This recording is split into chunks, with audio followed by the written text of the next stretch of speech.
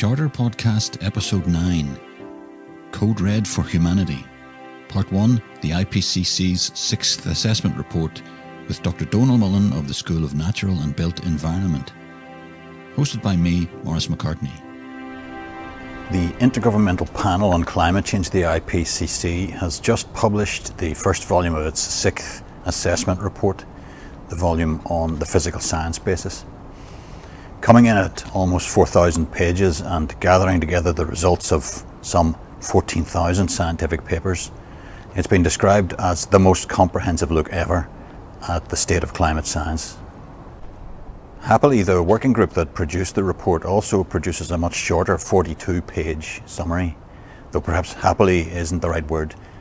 It makes for pretty sobering reading. Here's how it starts. It is unequivocal that human influence has warmed the atmosphere, ocean and land. Widespread and rapid changes in the atmosphere, ocean, cryosphere and biosphere have occurred. If that's the case, then climate change isn't some distant threat coming down the road towards us. It's already here. To talk about all this, I'm delighted to be joined now by Dr. Donal Mullen, a Senior Lecturer in Physical Geography in the School of Natural and Built Environment and a specialist in climate change scenarios. So, hello Donal, good to have you here. Just, we're going to get to the IPCC report in a minute, but if you could maybe just tell us a little bit about your work and your research. Yeah, no problem. I suppose broadly speaking, I'm a climatologist, I would regard myself as, and sort of seen as the climate guy around Queen's and in the geography department here. I work with all types of climate data, both measured and observed climate records, but also modelled outputs from, projected climate data. And specifically, I look at the impacts that climate change will have on various aspects of the environment and the economy, which can include anything from peatlands, permafrost, soil erosion, and winter road infrastructure I've looked at recently. And I've also started a project now on the impacts of climate change on sport as well, looking at issues like, for example, will it become too hot to safely host tournaments like the World Cup and the Olympics in the future? So climate change really applies to everything in our lives. So you really can look at any of these aspects, which is, I suppose, what motivates me quite a lot to research in this area. It's very applied and very current. And I also teach climate change at all levels in the curriculum, including the third year module I do on climate change, which is a very interesting one, especially when you engage with students on issues around climate change. I guess the new IPCC report has probably been something that you're keenly interested in, and so I guess let's turn to talk about that. The first IPCC report was produced in 1990, so it's about 30 years ago. I guess in the intervening period, the technology, the techniques and the sort of the data processing has all improved immensely. Would that be fair to say the modelling has improved a lot since then? Yeah, no, absolutely. I think that we've come a long way with the science in 30 or so years, not just on the modelling, but as you mentioned, also on the observations and the measurements as well. There are thousands of weather stations across the world, and also buoys that record ocean temperatures. So we've got loads of measurements that are all pulled together to form a global record. And actually, this has improved a lot over the years as well, because we've now digitized more, paper-based logbooks from manual weather stations to make those available, to have more and more information in the observed network. And also, we're starting to look at things from above as well. So there's now satellite measurements of temperatures and sea surface temperatures and rainfall. And when you add all this together, you get much improved global coverage. You can now start seeing what the weather observations are like in places that you couldn't see it before. Data sparse locations like the Arctic and places like that.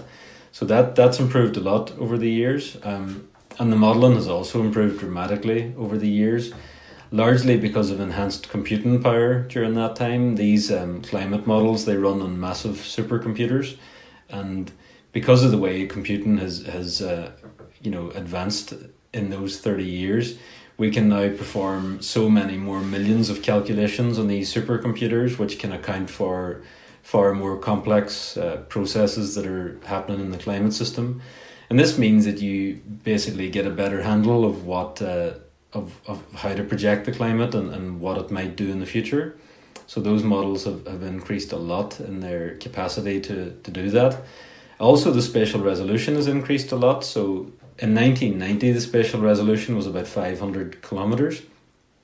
What I mean by that is the outputs were produced for grid squares that would be like 500 kilometers resolution. So that would mean that, for example, if you take Britain and Ireland, we were kind of grouped as one blob, and the projections for London, Dublin, Belfast were all the same, basically. Whereas nowadays, the spatial resolution is much finer.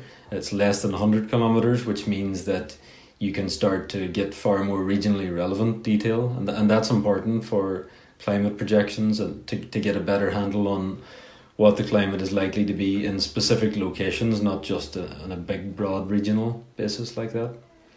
So yeah, the technology's come a long way, and we increasingly have more confidence in the outputs that we're getting from this. And when you think of the climate models in particular, the climate models, we often think that they're only run for the future, but they're also run slightly into the past. And the reason for that is that you can then compare those projections in inverted commas for the past with observations that you've got for the past as well. And when you do this, you get a near perfect agreement, really, that the models are capturing what the observed climate has done really well, but only when you account for anthropogenic factors, human-induced factors. If you run the models with only natural factors, it doesn't match the observations at all, which is what we'd expect, of course. So it's fair to say that some of the doubts that some people had earlier on are now well and truly behind us, where we've come to a much firmer and more confident assessment of the situation with global warming. Yeah, that's absolutely right. And there are multiple different research groups around the world, incidentally, that measure these things, and that there's over 40 climate models globally, that groups that project different climate scenarios, and they do differ. And there's different magnitudes between these different modelling groups, but they're all going in the same direction. They're all going up, and that's the important point. It's just a matter of how much they're going up. And some of the skeptics and deniers would point to the disagreement between models, but when everything's going in the one direction, and those kind of uncertainties between the models is starting to close more and more over the years, and all of that gives us more confidence in what we're projecting. And I think the other point to make is that we're now starting to see the projections in action, aren't we? I mean, models were producing projections 30, 40 years ago. We're now starting to live through those projections. We're starting to get observations that show us what that future is now like, and in many cases it's worse than what was projected back then. So I guess that's all the more reason then that this report is probably quite a matter of concern, because we're not looking like there's any realistic way of keeping global warming below 1.5 degrees centigrade above, or Celsius above pre-industrial levels. I mean, I guess some people might think 1.5 doesn't sound like a lot. Could you maybe give us an overview of why that's a big deal, why that's an important target to try to aim for? Yeah, certainly. 1.5 degrees. Yeah, it may not seem like a lot, and in fact, there would be plenty of people in this part of the world that would welcome it. Probably, they think let's have an extra 1.5 degrees every summer. But actually, no, it's very much not a good thing. And when we see the kind of extremes that have been happening across the world in recent months, in particular, when you think of the floods in Germany there earlier in the summer, we've had heat waves in Greece. There's been so many other extremes happening. And all of these have become more likely because of climate change. In fact, a recent study was published that suggested that the floods in Germany were up to 9 times more likely because of climate change. So what we're doing really is we're increasing the odds of experiencing more extreme weather. You can never attribute one single weather event or natural disaster to climate change. That would be very foolish to do. It's not possible. There's too much natural variability going on. But what you can say with pretty near certainty is that by ratcheting up the temperature, for example, by 1.5 degrees, we're loading the dice as such. We're increasing the possibility of rolling 5s and 6s on the dice, and that gives us more chances of experiencing extreme weather, more heat waves, but also more intense rainfall as well. Like a warmer atmosphere, for example, holds more moisture than a colder one. So that intensifies the water cycle. It means you get more intense downpours, you get more storminess. And all of these are symptoms really of climate change, and these things we're all seeing much more of. And that's very dangerous. 1.5 degrees is a particularly dangerous threshold, and it's not plucked out of thin air, that particular target, whenever it was agreed at the Paris Agreement in 2016. This has been carefully evaluated as a temperature beyond which you start to experience more and more dangerous impacts of climate change. And the differences, for example, between 1.5 and 2 degrees warming is pretty stark. The IPCC released a report 3 years ago looking at the impacts of climate change at 1.5 degrees and beyond. And we're able to show that the worst impacts of climate change become quite a lot worse when you get to 2 degrees compared to when you're at 1.5 degrees Celsius. There are various different statistics on that I can't remember, but everything becomes worse effectively at those kind of levels. And I think the other thing to say about this, and it's an important point, is that 1.5 degrees is just the global average.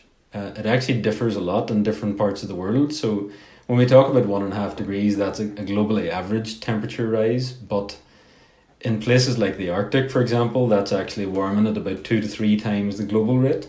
So 1.5 degrees in the Arctic can mean between 3 and 4 degrees Celsius warming, and that's a much more dramatic rise of temperature, which can lead to far more widespread impacts. So these kind of temperature rises, they matter a lot, and they will create worse and worse impacts for us in the future.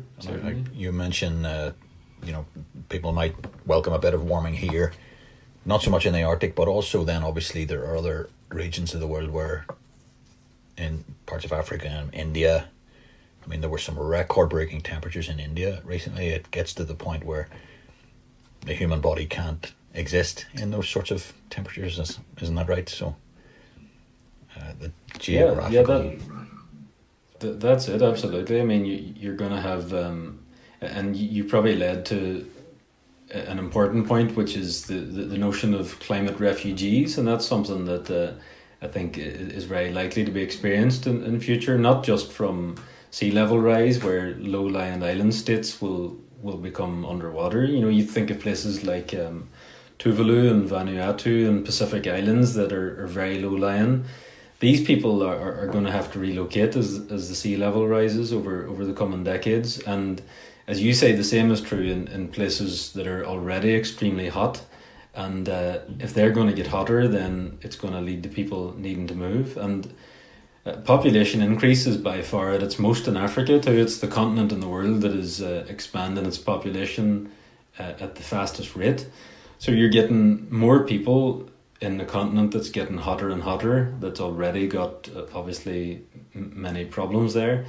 And it's a recipe for disaster in that sense, and it will lead to global crises, water shortages, famine, drought, and people needing to be relocated to other parts of the world for survival. There will be places that will be simply too hot to live in future.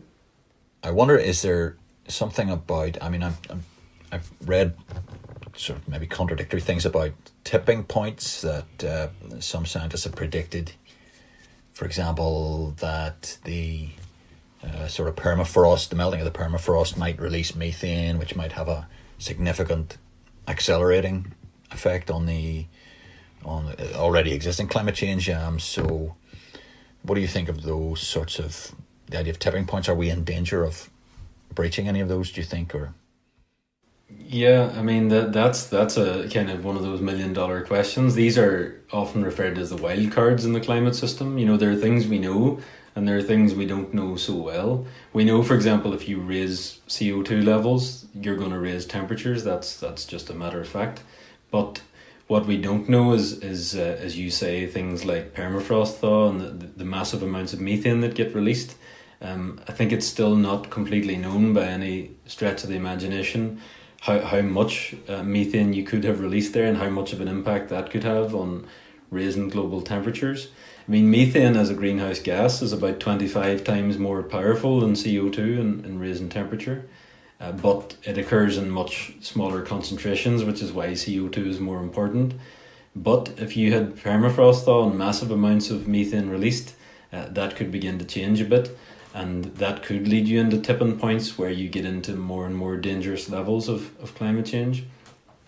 These are also referred to as positive feedback mechanisms because it's like a dominoes effect. You know, you warm the planet, it thaws permafrost, that releases methane, that warms the planet even further, which thaws even more methane, and it just keeps going and going in a runaway cycle like that. The same is true of ice melt as well, because when ice melts, you know, ice is very reflective. It's white in colour. It reflects solar radiation. So when you start to melt away that ice, it creates darker surfaces which absorb more sunlight, and that warms the planet even more. And again, that's another cycle that kind of positively reinforces itself. And it's these kind of mechanisms that are one of the wild cards, as I mentioned there. We don't quite know the extent to which these could tip things in different directions in the future. It could be that they make things a whole lot worse than we ever imagined, and there are some researchers that would prescribe to that way of thinking, maybe that things could be more dangerous and more serious than any of the projections we've even made because of some of these things.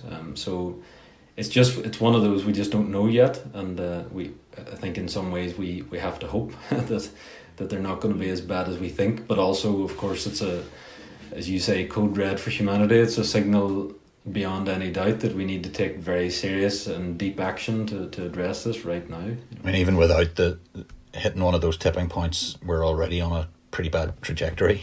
So, I mean, I guess we need to get the carbon dioxide emissions down. Obviously, there's a certain amount of methane emissions that we can control in terms of, clearing forests for herds of cattle, for beef burgers and so forth.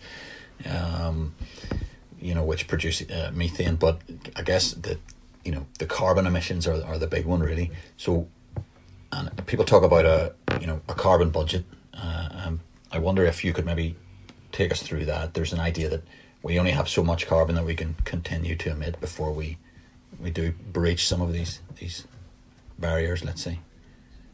Does that sound right? Yeah, that's right. Yeah, so a carbon budget is just like any budget, whether it's financial or otherwise. You've got a certain amount of something to work with, and in this case, we've emitted so much carbon already, and we have a finite amount left in order to reach a set temperature target. So, if we want to, for example, contain things to within 1.5 degrees, then we've got a small amount of carbon left to work with to emit before we hit that level, and that the best estimates in the recent IPCC report for that were somewhere between 300 and 900 gigatons of carbon is what we have left to emit before we would hit that target.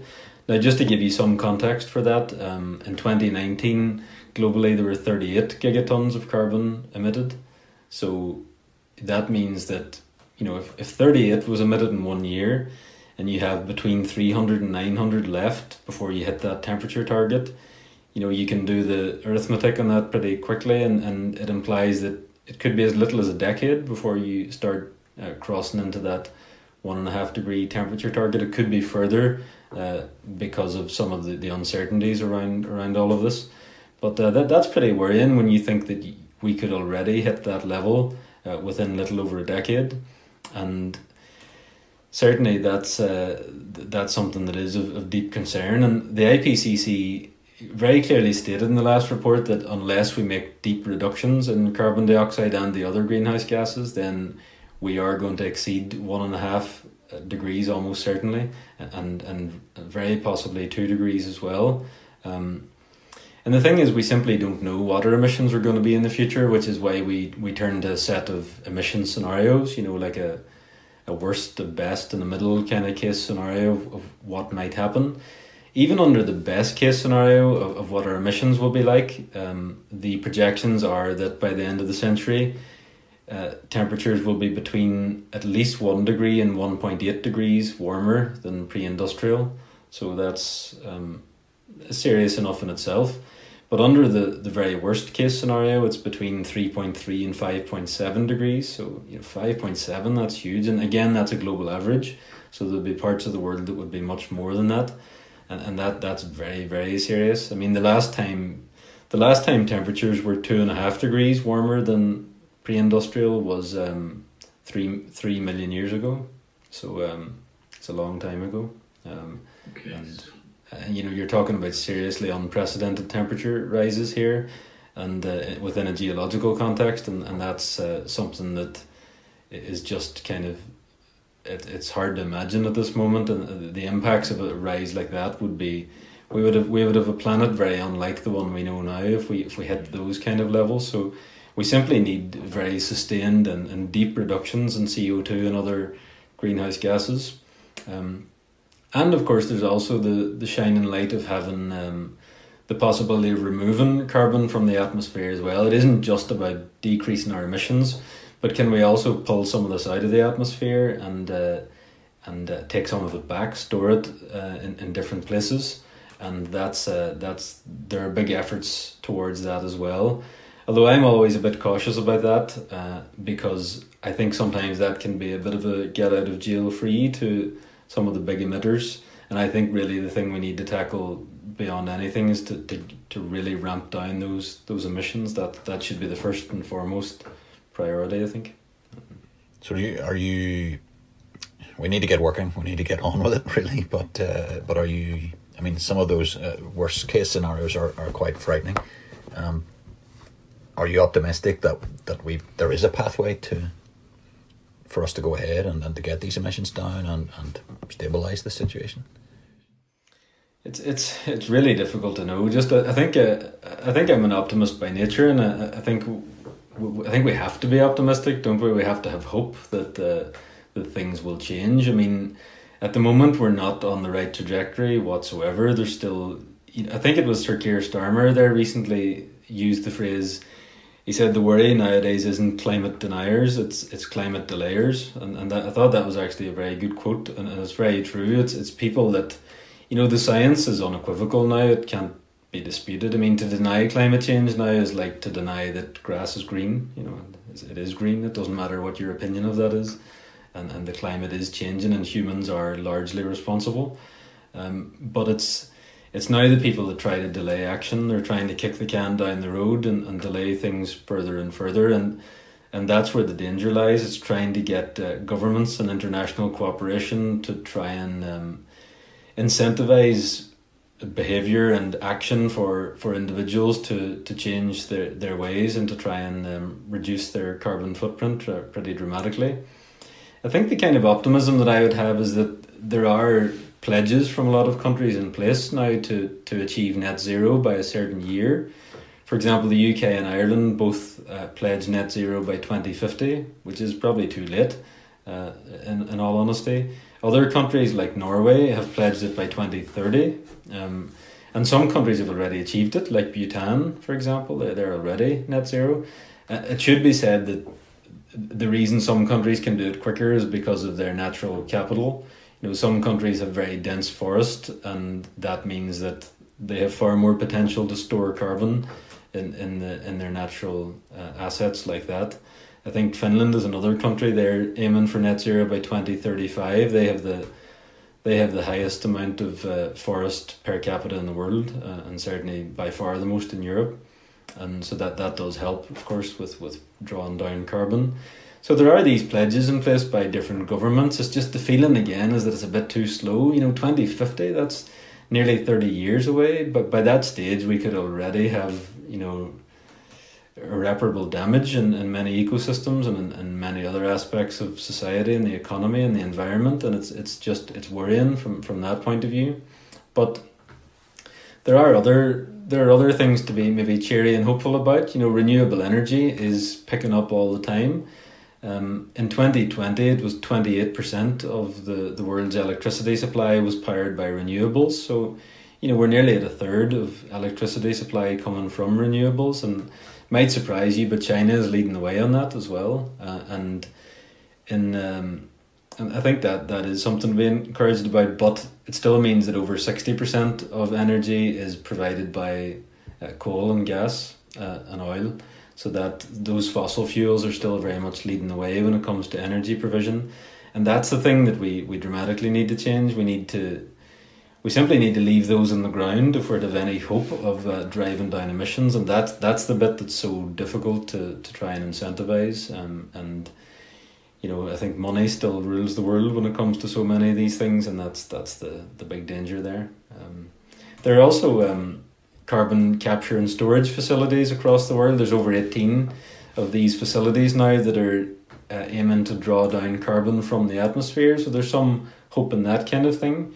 I heard in the radio the other day that the first hybrid electric plane flew in the UK, I think from between Exeter and Newquay it flew, and that was successful, and there's hope that these kind of technologies will be rolled out commercially, over the next number of years. We would hope to see the same when it comes to electric cars and hybrid cars, and these technologies needs to happen quicker. It needs to become more affordable too. I think there are too many barriers to these things. Like, I would love myself to own an electric car, but it's as you probably know yourself, to try and shelve out the kind of money these things cost, it's not realistic for many people at the moment, and that's where governments need to prioritise these things to try and maybe provide subsidies to drive prices down so that it becomes more ubiquitous. I guess the technology has been getting a lot cheaper, so again, hopefully, reason to be cheerful in that phrase. But yeah, as you've said, we've still got our work cut out for us. So I will be talking to a colleague in another school about the transition to clean power. But in the meantime, thank you very much for giving us that great grounding in some of the science and some of the warnings and some of the encouragement that we need to roll up our sleeves and get on with it. So, Dr. Donal Mullen, thank you very much. You're welcome. Thank you, Maurice. Many thanks to Dr. Donal Mullen of the School of Natural and Built Environment. Follow us on social media at QUB Engagement. And for more on this series, visit our website go.qub.ac.uk/charter-podcast. Or subscribe to Queen's University Belfast, the Charter Podcast, on all the main podcast platforms.